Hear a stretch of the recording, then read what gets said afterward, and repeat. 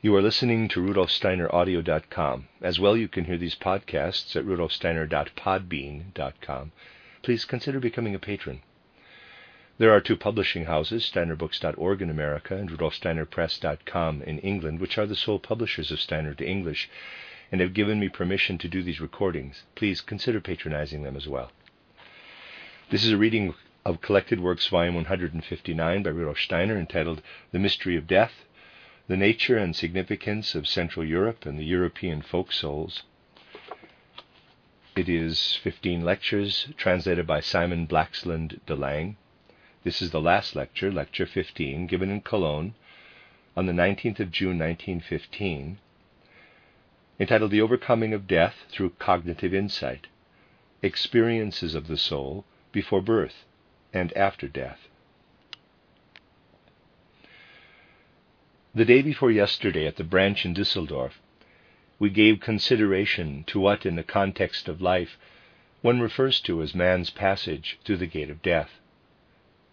The essential point here is that Western spiritual development gradually evolves toward a knowledge such that death is overcome through cognitive insight, by recognizing it as a transformation of life itself.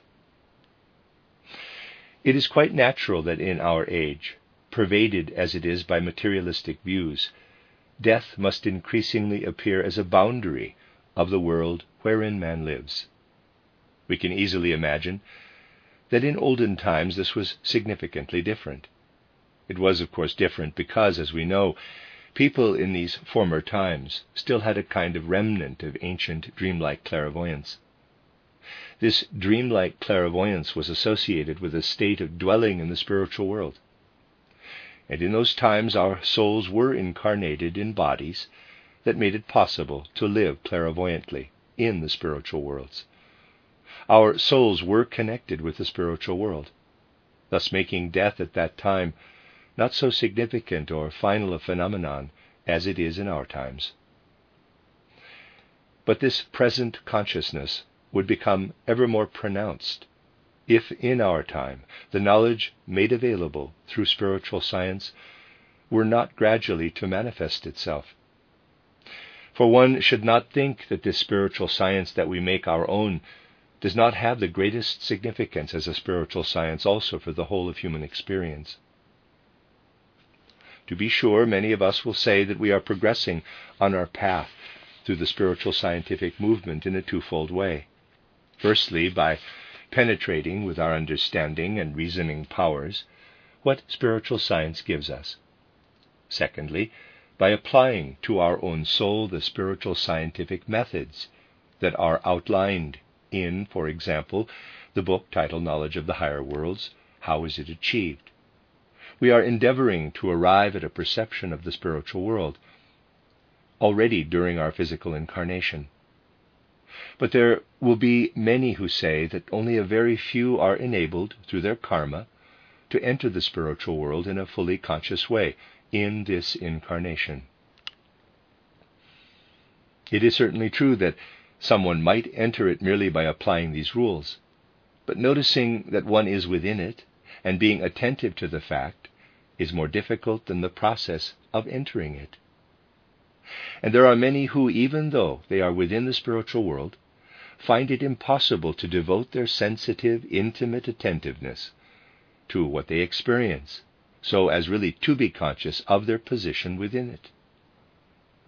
It could be said that for someone who applies the rules given in the book titled Knowledge of the Higher Worlds, it does indeed happen after a relatively short time that as regards his own self, he is within the spiritual world, but he does not notice it. In this regard, it must again and again be emphasized that an intelligent grasp of what is given in spiritual science does not in any way depend on whether one can oneself have insight into the spiritual world. We have often said that presenting the facts of the spiritual world is something that does, of course, require spiritual scientific perception. But if what has been found has been transmitted, anyone can understand it, provided that he applies his healthy intelligence, unobscured by materialistic prejudices, in an open-minded way. We must be clear that it is not enough to claim or persuade ourselves that we have gone far beyond the preconceptions manifested by the materialistic age. To be sure, we will have gone far beyond these prejudices in our will and our aspirations if we seriously devote ourselves to the spiritual scientific movement. For the fact is that no one will honestly and sincerely ally himself with this spiritual scientific movement who does not have the deepest inner longing to rise above materialistic prejudices. But our habits of thought are influenced so fundamentally by these materialistic prejudices, and especially by what is not directly a materialistic prejudice, but is connected with such a prejudice. It is because of such an underlying materialistic prejudice or preconception that people are, in a certain sense, unable to develop the capacity to think in an all-embracing way. However much our time is based on reason and logic, there is little evidence in our time of a sharp intelligence and reasoning power among those whose endeavor it is to be at the forefront of the scientific or other cultural aspirations of our present time. People do not in our time strive toward clarity of thinking. If clarity of thinking was something toward which they fully aspired, they would also be able fully to understand spiritual science. Anyone who thinks with full clarity does not find anything to object to in what spiritual science has to say, at any rate in general terms. For the spiritual scientist can err over details, just as anyone else can. Countless examples could be given to show us how little our time is inclined to devote itself to clear, precise thinking. I should like to give you an example from what we are now experiencing. It has again been possible to read of a very familiar judgment on the part of a really great person, someone of considerable importance. This judgment has been repeated, and one of the German publicists has made much of the fact that this judgment has again been put forward.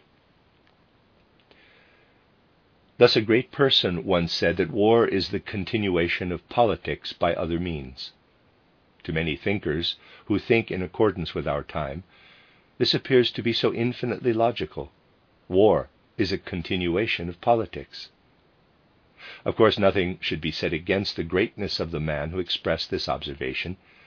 He means to say that nations conduct certain political negotiations between one another, and thereby order their mutual affairs. If these negotiations arrive at a certain point where they cannot, so to speak, be taken any further, what then should happen?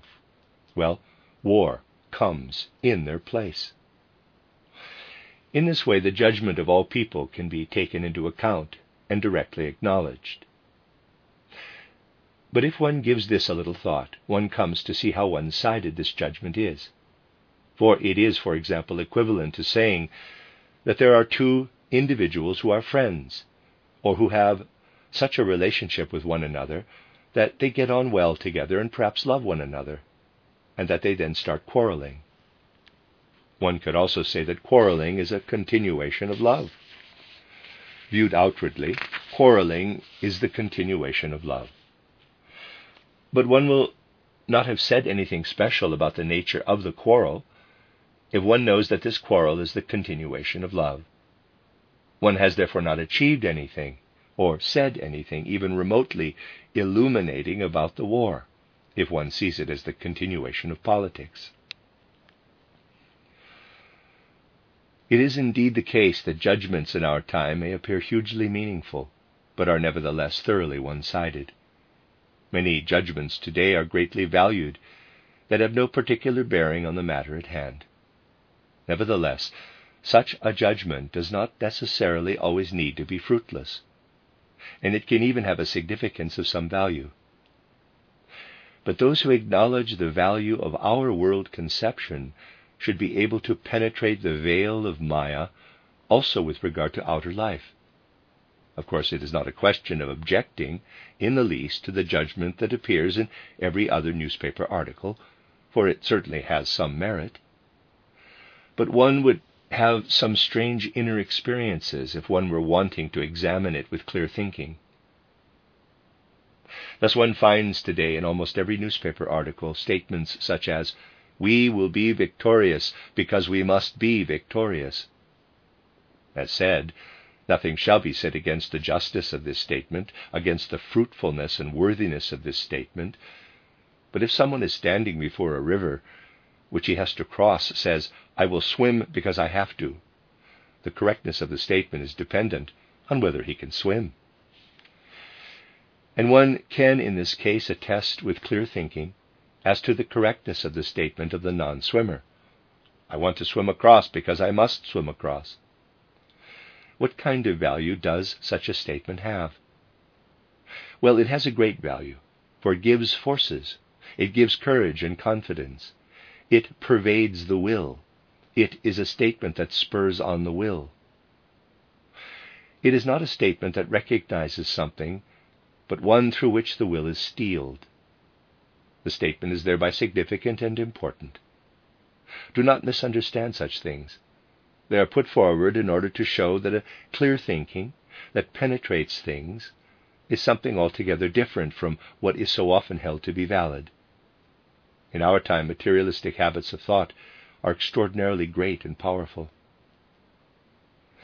However, our judgment is most dulled if we were to become drawn into verifying what the spirit researcher says. It is the case that everything that the spirit researcher says can, even if one has never cast one's eye, EYE, into the spiritual world, be understood if one really applies sound right thinking. There is no one who, even without being clairvoyant, would be obliged to oppose spiritual science if only he has a sound faculty of judgment. To be an opponent of spiritual science signifies that quite other reasons reside in a person's nature, in his soul. One of these is the following. When a human being stands in the physical world with his perceptive faculties, he has the constant availability for this purpose of his physical body, his etheric body, and also his astral body. These, the physical body, etheric body, and astral body, have long been involved in the world's evolutionary process through the ages of Saturn, Sun, and Moon, and have been built up within man out of the forces of the divine hierarchies. They are today what they have become in the past. When a human individual enters his physical body, he is placed with what has been prepared for him in the course of long ages. All this supports him when he is engaged in physical perception. Every time that we have a perception and form an idea, an impression is made upon our physical body. We know nothing of this, but this impression indeed happens within the physical body. And that it happens is the reason why we have memory during physical life. One needs, however, to have a right picture of this. If we ask ourselves why we have memory in physical life, we must say that every time that we form an idea or mental picture, an impression is made upon the physical body. This impression is indeed more or less human-like. But every mental picture that we form does not, as someone who thinks in a materialistic or fanciful way may suppose, make an impression only somewhere or other in the brain, but upon the whole human being. Moreover, every such mental picture impresses itself in a manner depending on the nature of the formation of the head, and also the upper part of the chest. It is really true that as I am speaking to you now, perhaps 100 syllables a minute, you will during these minutes have 50 human beings forming themselves within you, so that 50 human beings are quickly removed, the one rapidly exchanging places with the other. You can work out for yourself how many such human images will have been formed within you by the time that the hour of the lecture is over. These human images are more or less similar in their outward form, but not entirely so. None is totally like another. Each is different from the others, even though only a little different. As a child might imagine it, one could have the idea that an impression that one is now having of the outer world, and which one recalls tomorrow, has taken up residence within one in some form. It has not done so, but an image, which is human-like, has remained within one. Indeed, from every impression of the outer world, an image remains, which is human-like. And when you recall the impression again, the following day, you transpose your soul into this human image that is within you. And the reason why you do not see this human image the following day, but recall the impression, is that you are reading in your astral body. It is a right reading activity, an unconscious reading activity. Just as when you write something down and want to read it, you do not describe the letters, but what the letters signify. So is it tomorrow when you recall what you have experienced today. You do not behold the image which arose within you, the human phantom that lives within you, but you interpret it. In your soul you put yourself into this human phantom, and your soul experiences something quite different from this human phantom. It experiences again what it has experienced yesterday. This should come as no surprise, for if today you read Goethe's Faust, what do you have within you? Masses of paper and printer's ink in whatever form. In an outwardly material sense, this is all that Faust is. And you would never have the Faust that Goethe wrote if you were not able to do something with the paper and printer's ink that you have in front of you. If you could not decipher it, it would be nothing but paper and printer's ink. With respect to the outer world, materialists are forever saying that what the spiritual scientist claims to be a reality is nothing of the kind. But these materialists are just as clever as someone who would say, "Why do you go on about Goethe's Faust, when it is, after all, nothing but paper and printer's ink?" This judgment about Faust is just the same as the judgment that materialists pronounce today about the world. But the same is also true in the case of our memories. Tomorrow nothing will remain in our human nature of today's impression of the phantom, the image, and everything beyond this must be left to the soul's work on this phantom. And just as from the paper and printer's ink the whole structure of Goethe's Faust emerges, so from what has remained within us of the phantom does the re-enlivening of today's impression appear when we recall it tomorrow. But this activity that must be carried out in order that we can remember is brought about by our wonderfully formed physical body, and then our etheric body, which have been prepared by the ages of Saturn, Sun, and Moon. They do this work for us. And a person who thinks materialistically senses and feels this.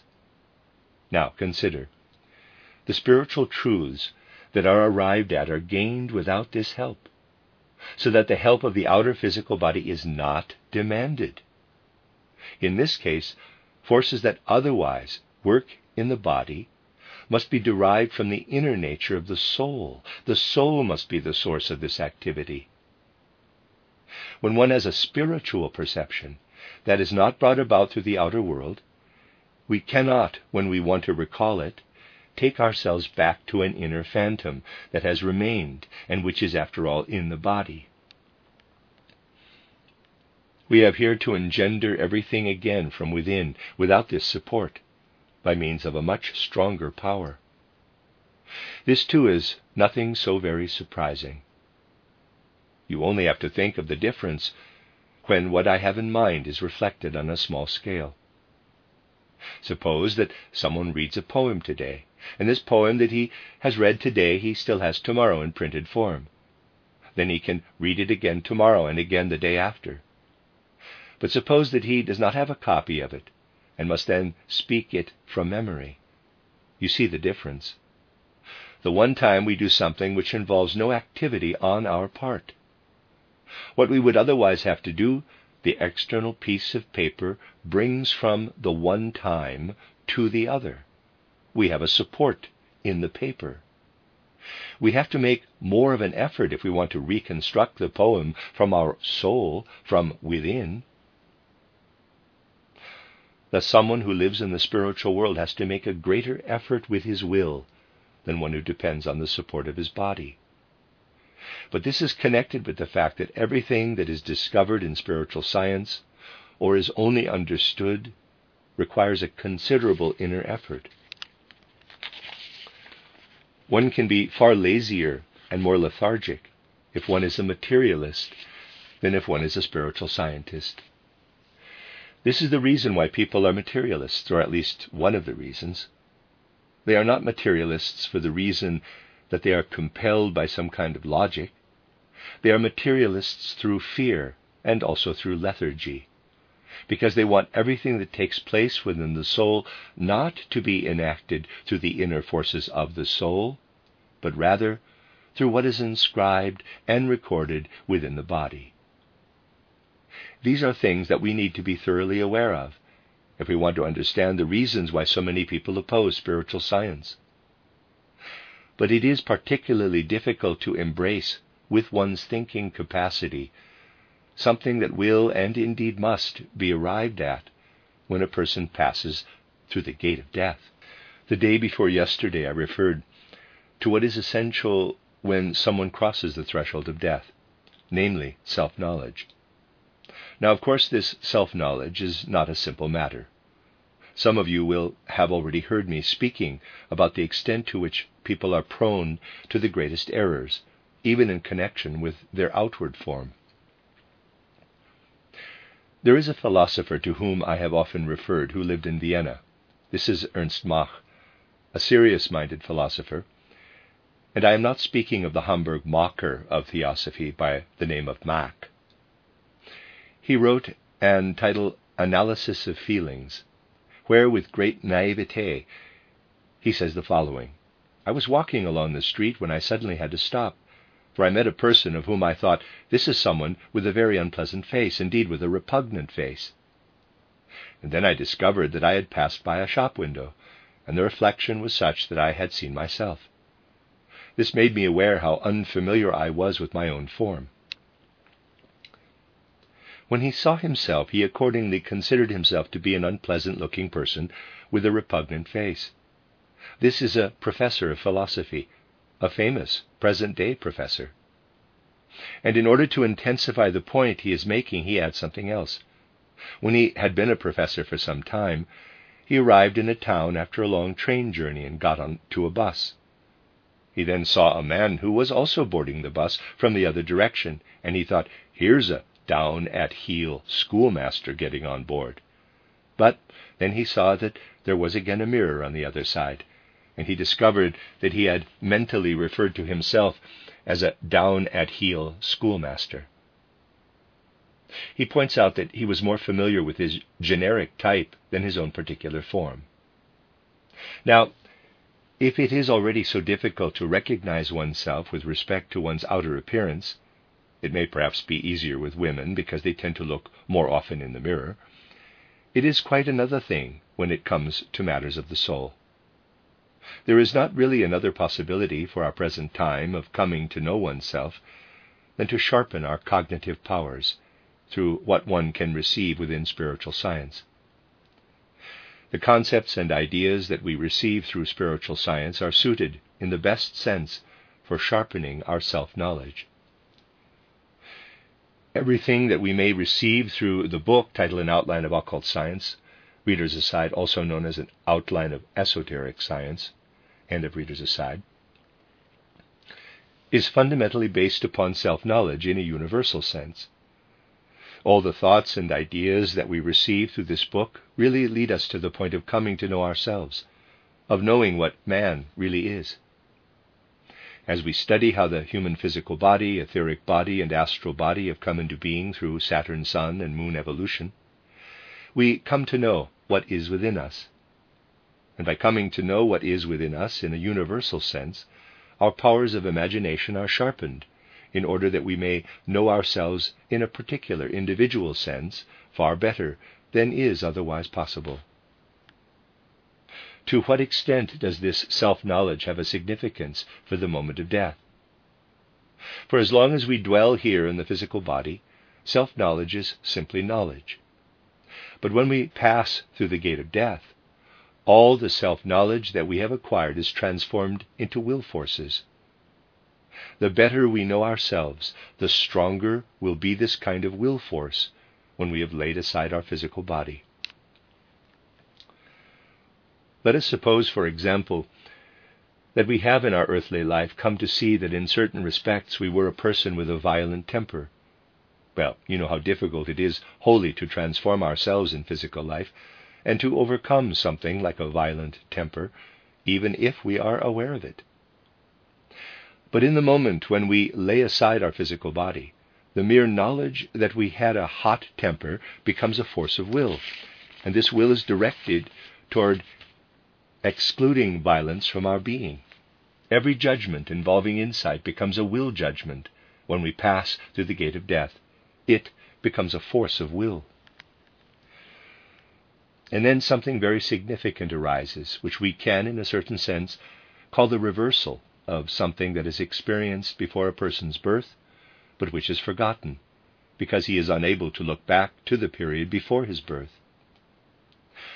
But let us imagine that he could already now accomplish what he will develop in Jupiter existence, when he is gradually preparing out of the spiritual world to enter once more into an incarnation. He would, in a highly remarkable way, experience something like a perception of his future form, his future life. He would also behold something of his physical form. But there is one thing that he would never perceive in this physical form, which would appear to him as 2 points. Let us imagine that as we advance toward birth, we would have our physical form hovering before us as though in a mist. We would see it as light.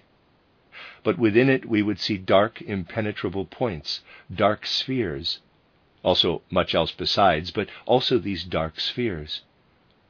Long before a human individual advances toward his physical birth, he sees, as it were in time, not in space, before him, this is what you will be. And he sees in a certain sense how his physical organism is fashioned out of the essence of the spirits of form. This appears to him more or less as a figure of light, but hovering within it 2 dark spheres. When the person approaches physical life, this happens in part already in the body of the mother. He takes certain forces from these surroundings, which the mother then forms. He gradually feels connected with this figure of light, and then he feels as if he were especially within these 2 spheres. Previously they seemed to him to be impenetrable. Now he is within them, and then feels the forces that come toward him from all sides, that enter into him. Then he pierces these 2 spheres, the space of the spheres. The space loses its impenetrability, and these are the spaces where the eyes will be. Thus, when one is approaching physical earthly incarnation, what one does not immediately see is what enables us to see, namely the eyes. They are like impenetrable spheres that accompany our approach to life. Then one penetrates them in the last phase, before one enters the physical world. If one were to experience this consciously, it would indeed be a wonderful phenomenon. Just think that as one makes one's way from the spiritual world to the physical world, one says to oneself, now your soul is approaching this physical form. You will find there 2 dark spheres. You cannot look through them with your present soul vision. They are full of spiritual substance. Then one acquires the power to make what is spiritually impenetrable transparent. And when one then, as one says, perceives the light of the world, these spaces that were impenetrable to sight are the very reason why one sees. One cannot oneself see the eyes. Were one to see them, one would not see the world. When one passes through the portal of death, the subsequent sight of death is also, therefore, such a wonderful phenomenon in the spiritual life of a human being after death, because something similar is happening with the whole human being, as occurred here with the eyes. Only what now occurs with the whole human being is experienced consciously. One must, after death, acquire the feeling in one's inner experience You have departed from the world. Hitherto, one had in the I, EYE, the physical world as a physical experience, that which the etheric body finally still shows as a tableau. Now one comes through the portal of death with what one has engendered by way of self-knowledge, and this becomes a power of will. Now imagine that here, referring to a drawing, and there is one, is a dead person. He leaves his physical experiences behind. He radiates his power of will, this power of will that he has acquired through self-knowledge. And this radiant power of will that he has acquired through self-knowledge clears away that which prevents us from perceiving our spiritual surroundings. Just as when we approach our birth we clear away the obscuring aspect of the I, so do we remove what prevents us from perceiving the spiritual world through this power of will. After death, we make ourselves transparent. This is the significant event. When someone passes through the gate of death, for as long as he still has his etheric body, he surveys the whole of his life as a mighty tableau. This stands before him. But he also has the feeling, you are seeing yourself. This is you as you were living between birth and death. This is all you were. Now there stirs within him all the power of self-knowledge that he has acquired. And it has the penetrating power that I have described, which enables the etheric body to depart. It is then as if a veil were to fall away, and what is behind comes for the first time to manifestation, and this is the spiritual world. It is an immense experience to go through the gate of death and to have the whole last life before one through the etheric body, having become free, and to receive the feeling. This last life is a veil that covers up a vast world that you were not able to see during life. Now the power of will, deriving from self-knowledge, battles against this veil and removes it, and when the veil is torn, the spiritual world appears behind it. One does not need to have anxiety, for the reason that someone might say, in our present time so many people have done absolutely nothing to arrive at a certain self-knowledge. According to the judgment of many people, one can hardly be cleverer and more intelligent than a contemporary university professor of philosophy. This is, after all, the ideal of intelligence at present. And yet one cannot be so little cut out for self-knowledge as a really famous man who is even a philosopher, Ernst Mach, who really is a person of some significance. Thus someone might become troubled and say that self-knowledge is in a poor state at present. Admittedly, if the situation were such that it would be indicated to people that they would only have the power of will deriving from the self-knowledge ensuing from their present life, things would look bad for them. Present-day people are very proud of the immense advances in knowledge that have been achieved, and from a certain aspect also rightly. Just think how a modern doctor who knows everything about current medical practice proudly looks down upon those who haven't been doctors for very long. They are all fools, he naturally thinks. With respect to outward knowledge, human beings have, over the course of recent centuries, achieved and come to know many things about the outer world, how external phenomena relate, and so on. In this sense, great advances have been made.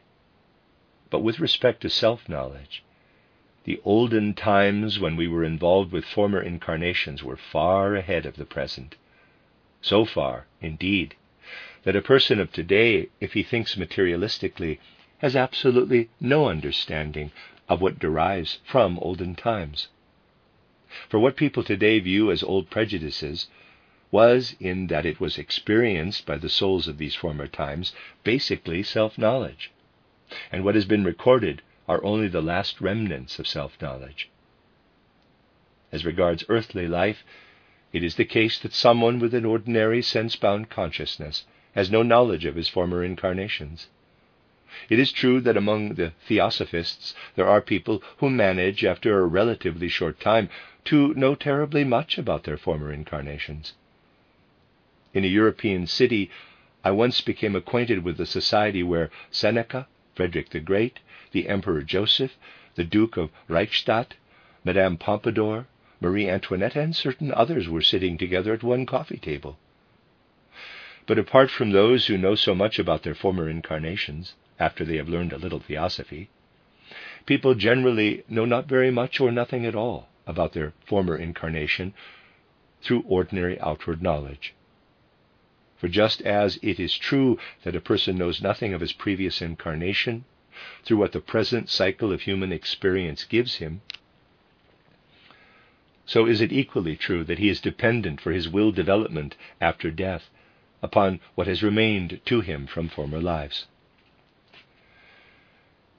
Whereas between birth and death people know nothing of their former incarnations, in the life between death and a new birth they have all the forces of their previous incarnations within them, and also that which is always lived through between death and a new birth.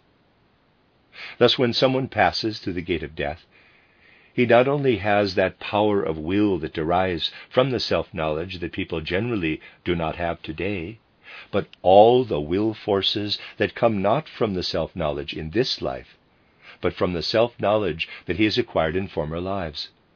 He is therefore not bereft of that power of will that clears away the fabric that has been woven through his own life. However, if in the course of the coming millennia a person wants to acquire new will forces, even this self-knowledge from olden times would become ever weaker. And this is why spiritual science is needed for the further evolution of mankind. For such is the course of human evolution, that the power of human will is still sufficient for today. But the time is now beginning when this power of will can be strengthened through man's coming to know the spiritual world during earthly development. The earthly evolution of mankind would be exposed to a danger if people were to resist in every respect receiving something from spiritual science from now onward until the end of earthly evolution. They would then increasingly come to the point of being little able to perceive anything of spiritual phenomena and happenings in the world of spirit. This would be ever less and less possible for them. They would have increasing difficulty in penetrating the veil of which I spoke. You see, therefore, what significance self-knowledge transformed into a power of will has. Here, this knowledge is self-perception. There, it is self-will, which is directed toward removing the veil from the spiritual world. Especially in those who pass through the portal of death, one perceives how important it is for them that they are strengthened in their power of will as it has now been characterized, in the power of will that derives from self-knowledge. It is therefore really meaningful that when a person passes through the portal of death, he concerns himself through these various stages with what is within him, with what is within his self, with what he was during his earthly life. And if someone has communion with a dead person, it is of great essential significance to make this communion especially fruitful by helping the person who has thus departed in strengthening his self-awareness. In the fulfillment of this self-awareness, this is meant in a very real sense. Let us think of someone who was with us here in physical life and who has passed through the portal of death. As we have lived with him, we know how he was. We know what he particularly liked doing and so on. When he has passed through the portal of death, it is necessary, urgently necessary for him, as it were, to summon up everything that he wills through strong inner forces. And this must flow from his review of his life. We can help him in this if we think of him in such a way as he appeared to us in life, if we endeavor to send him thoughts that characterize him as he was.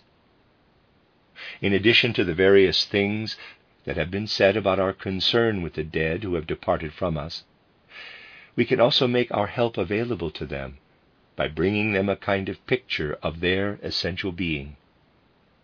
In this way we relieve them of some of the effort in the unfolding of that will which needs to tear away the veil that has been characterized. It therefore happened that the situation of which I spoke to you the day before yesterday arose for me.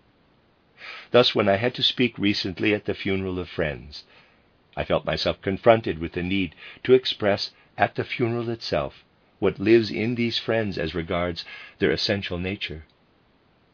What I had said was spoken not out of memories, but emerged from my own soul in such a way that this soul of mine put itself wholly into the other soul after it had crossed the threshold of death. When one has to do with a soul that has crossed the threshold of death, it is a matter of putting oneself in the place of this soul. Here in the physical world, one is directly confronted by the object. One beholds it from without. In the spirit realm, one is with one's whole being within this soul spiritual essence. And so it was that in the particular case of which I spoke the day before yesterday, it was possible for me to put myself into the soul of this person who had passed through the portal of death, and who has been characterized by me as someone who had for many years before her death greatly concerned herself with this world conception of ours, so that for as long as she was still within her etheric body, she was, through her having immersed herself in spiritual science, and having received certain forces, able to express in words something of her own essence, what she was as a being. I managed to catch these words from the dead person who had passed through the portal of death, and I had to speak them at her funeral. In other cases it was different. When I had to speak at the funeral of our dear Fritz Mitscher, who must be remembered with particular fondness by the members of our branch, the situation was that I felt the need fully to put myself within this soul who had gone through the gate of death. But now the need arose to put in words what this soul was in life, for those who had befriended it and were around it also as members of our anthroposophical movement, in order, together with this soul, after its death, to ponder and share in all that self-knowledge had contributed to encouraging the development of its will. It then became necessary to say things at this funeral that were in harmony with what our dead friend Fritz Mitscher experienced in the times of his development, after he had joined forces with our spiritual scientific movement, what he had assimilated, how his inner karma had led him. And the words that I had to speak are, as I said, not my words. They emanated from the forces of his own soul, but formed in such a way that they express the essence of the years which had preceded his death. This is what I had to say. It was not a case of wanting to say what I myself had to say. They were, of course, not directly his own words. The soul in question would never have said this out of itself in life. It is what the other soul has felt, a soul that is linked with the soul of the one who has departed, as can be sensed only in the case of a soul that is already disembodied. I would like to share with you these words that I had to speak at the funeral. Quote, "As a hope that gladdens us, so do we venture upon the field where spirit blossoms of the earth would, through the power of soul being, manifest themselves to the questing spirit. Your longing had its deep affinity with the pure love of truth. The goal to which you tirelessly aspired throughout your life was creation from the spirit light.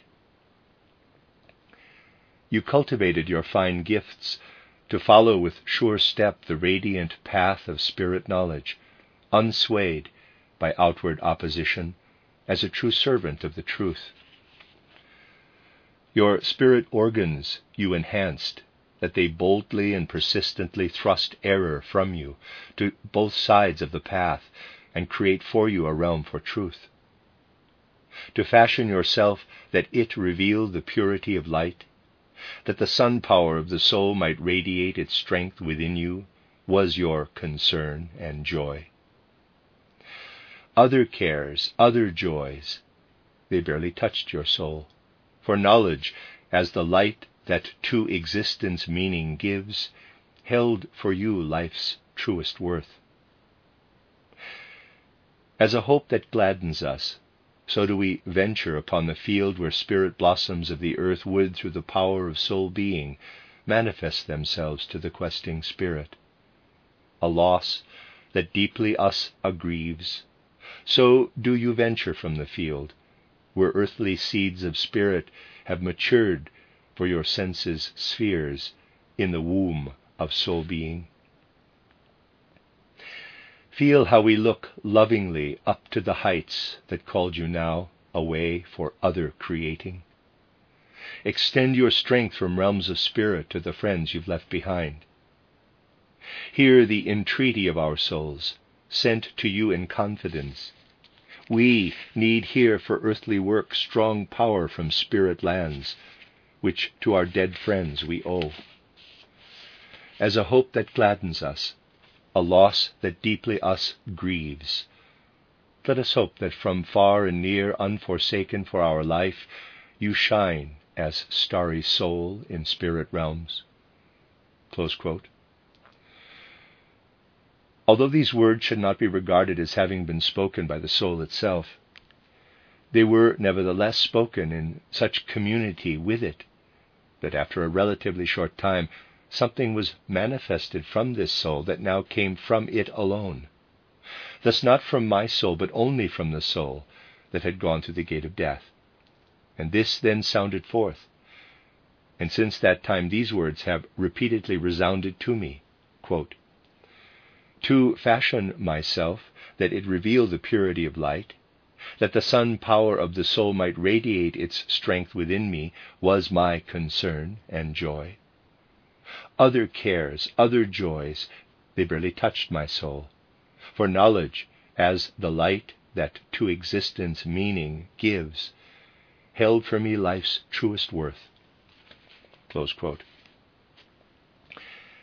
And when for the first time, it has often happened since, I heard these words from this soul that had passed through death, it occurred to me, for what I have read out was indeed written down word for word as I heard it in connection with this soul, that a dialogue could arise. At the cremation, the words spoken were, quote, "To fashion yourself, that it reveal the purity of light." Close quote. In these verses, the second person is used, but this was not my doing. I only noticed when the words came back from the dead soul that these words were formed in such a way that they were given back in the first person, quote, "To fashion myself, that it reveal the purity of light." Close quote. You see there a dialogue, a kind of mutual understanding, extending beyond the grave. In connection with this, I should like to speak of something that is often mentioned in our spiritual scientific movement, but which cannot be spoken of enough. In the verses that were addressed to a soul that had passed through the portal of death, you find that something resounds, which comes particularly to expression where it is said, quote, "Hear the entreaty of our souls sent to you in confidence. We need here for earthly work strong power from spirit lands, which to our dead friends we owe." Close quote. Do not regard such a plea as mere words. This speaks of something that is in the deepest sense significantly connected with the whole nature of our spiritual scientific movement. When a soul has endeavored, as has the one in question, to imbue all the knowledge and experiences that it has assimilated with spiritual scientific impulses, and it goes prematurely through the gate of death, it is indeed the case that such a soul can continue to be a faithful collaborator. Thus, when I spoke these words for this soul, it was something of the nature of a plea, that it may become a helper for what must be our will to accomplish for the future of the earth. For you can regard it as an absolute certainty that the gulf between the living and the dead must be livingly spanned through our spiritual science over the course of earthly evolution. We must learn to regard the dead not as people who are dead, but as those who live and act creatively among us, just as we live together with those who live in a physical body. Those who are the so-called dead will then work with us, with those forces that are available to them. We must try to understand in a living way, and not as a theory, the impulses that spiritual science would have us translate into the living life that we want to contribute out of the future to cultural development. And it must truly be said that if one takes account of the present circumstances of our outward culture, the help of those in the spiritual world will be needed in the future. Those who truly provide access here on earth to the spiritual scientific movement will need the souls of the dead. Hence it was said that for earthly work we need the strength from the lands of spirit that we owe to dead friends. It is a plea that these souls that are working further with the forces which have been strengthened by what they have received here and imbued with what they have received in spirit lands may work together with us on earth, that they be imbued with that which is of the same nature as what we will. There are so many symptoms of the considerable difficulties and hindrances that confront what we refer to as our earthly anthroposophical task. Among many others that can be observed, one may now be cited. Some years ago, an article appeared in a South German journal that created a sensation, because it was made known that its author was a leading philosopher. The editor of the journal was called Karl Muth.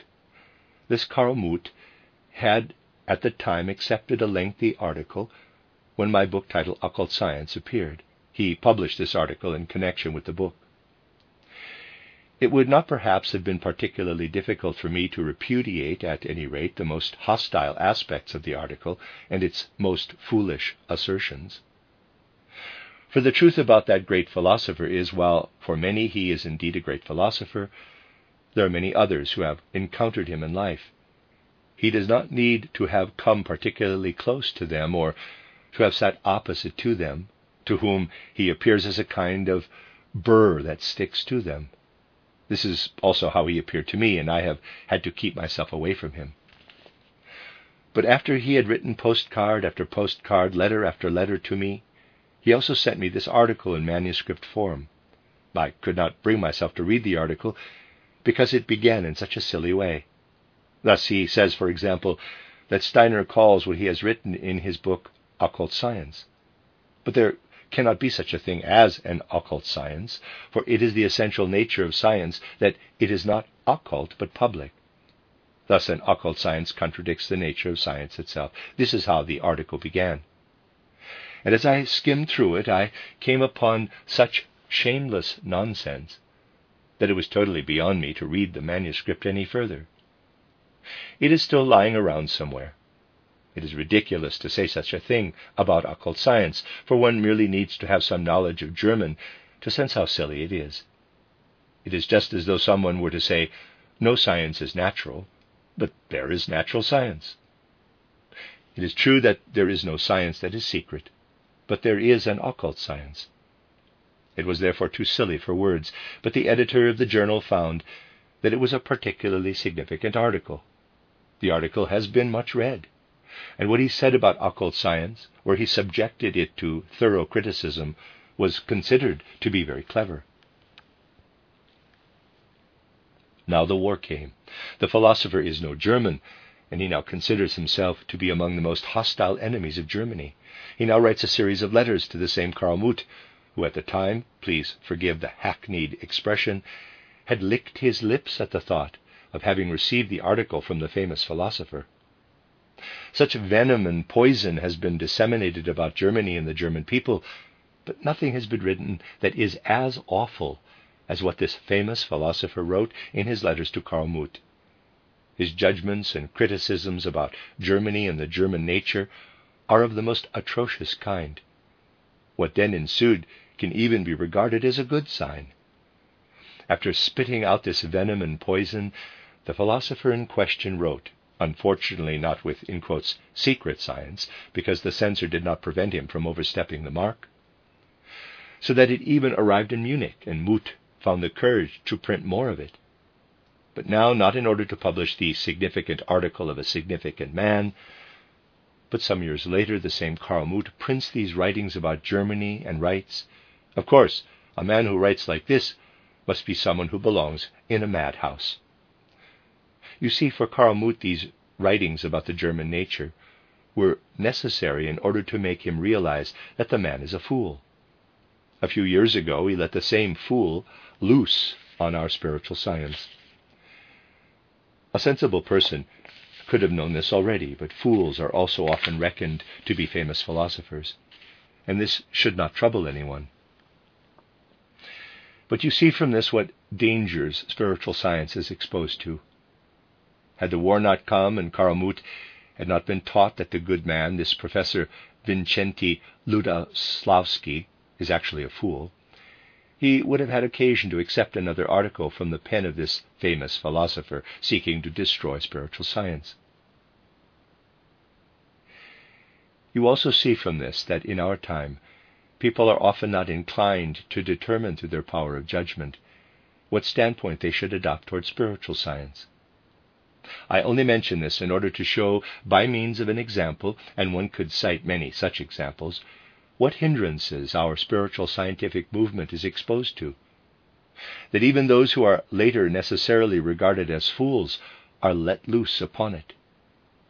It may perhaps also be justified to point out that much else that is said against this same spiritual science is not much cleverer than this. For where something is demonstrated in a really striking way, there must surely be some truth in it. We must make it clear to ourselves that in order to make spiritual scientific impulses truly alive, we also need the forces of those who have gone through the gate of death, and who, before they crossed this threshold, have received what is embraced within the light of spiritual science. The gulf between the living and the dead must above all else first be removed in the domain of our spiritual science itself.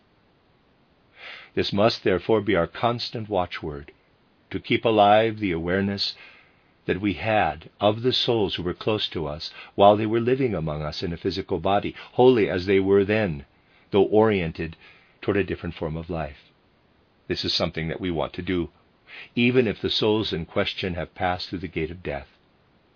One of the most beautiful and significant things that we can achieve out of spiritual science is that we are able to regard those who have passed through the gate of death as people who live among us and give us blessings, just as we meet with those who are living in a physical body. And this will find some essential support through the fact that on the battlefields, where something new is being prepared out of blood and death, so many souls are now passing at an early point in their physical life through the portal of death and making available unspent etheric bodies to the spiritual world.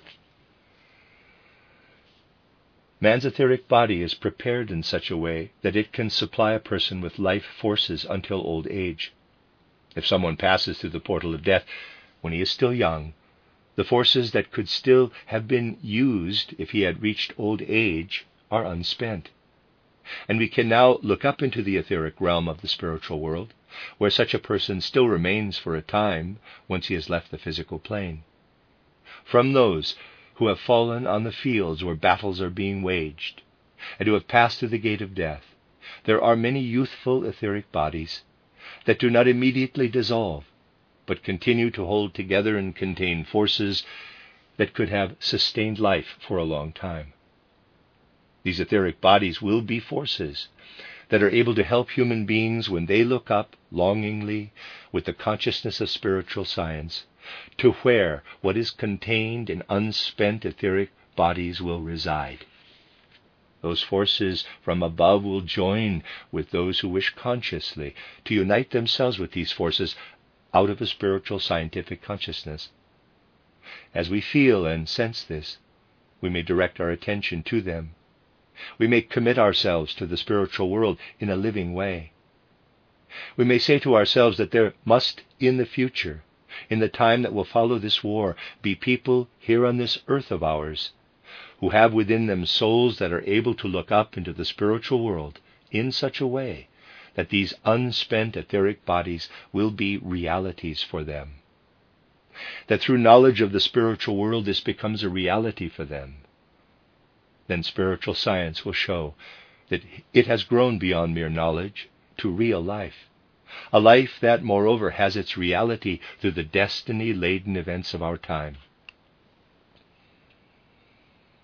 One will then be able to say that because there will be souls in the world that look up to the etheric bodies in yonder world that develop their unspent forces, those human souls on the earth will be able to receive these forces and will be able to work with ever greater strength. And the forces of these unspent etheric bodies of those who have made their sacrifices on the fields of blood and death will be fruitful for earthly souls in the future. For this reason, we wish also today to be mindful of the collaboration that can arise between souls that, pervaded in a soul-spiritual sense by spiritual scientific knowledge, will in future look up to what remains of the etheric bodies from this war, to what can arise from this inner soul collaboration. We wish also today to inscribe in our souls those words that I have been speaking at the end of the studies conducted in our branches out of the whole context of the events of our time. Quote, "From the courage of the fighters, from the blood on fields of battle, from the grief of the bereaved, from the people's sacrifice, there will ripen fruit of spirit, if souls will turn in consciousness toward the realm of spirit." Close quote. That is the end of Lecture 15 and the end of the book, The Mystery of Death, Collected Works, Volume 159 by Rudolf Steiner.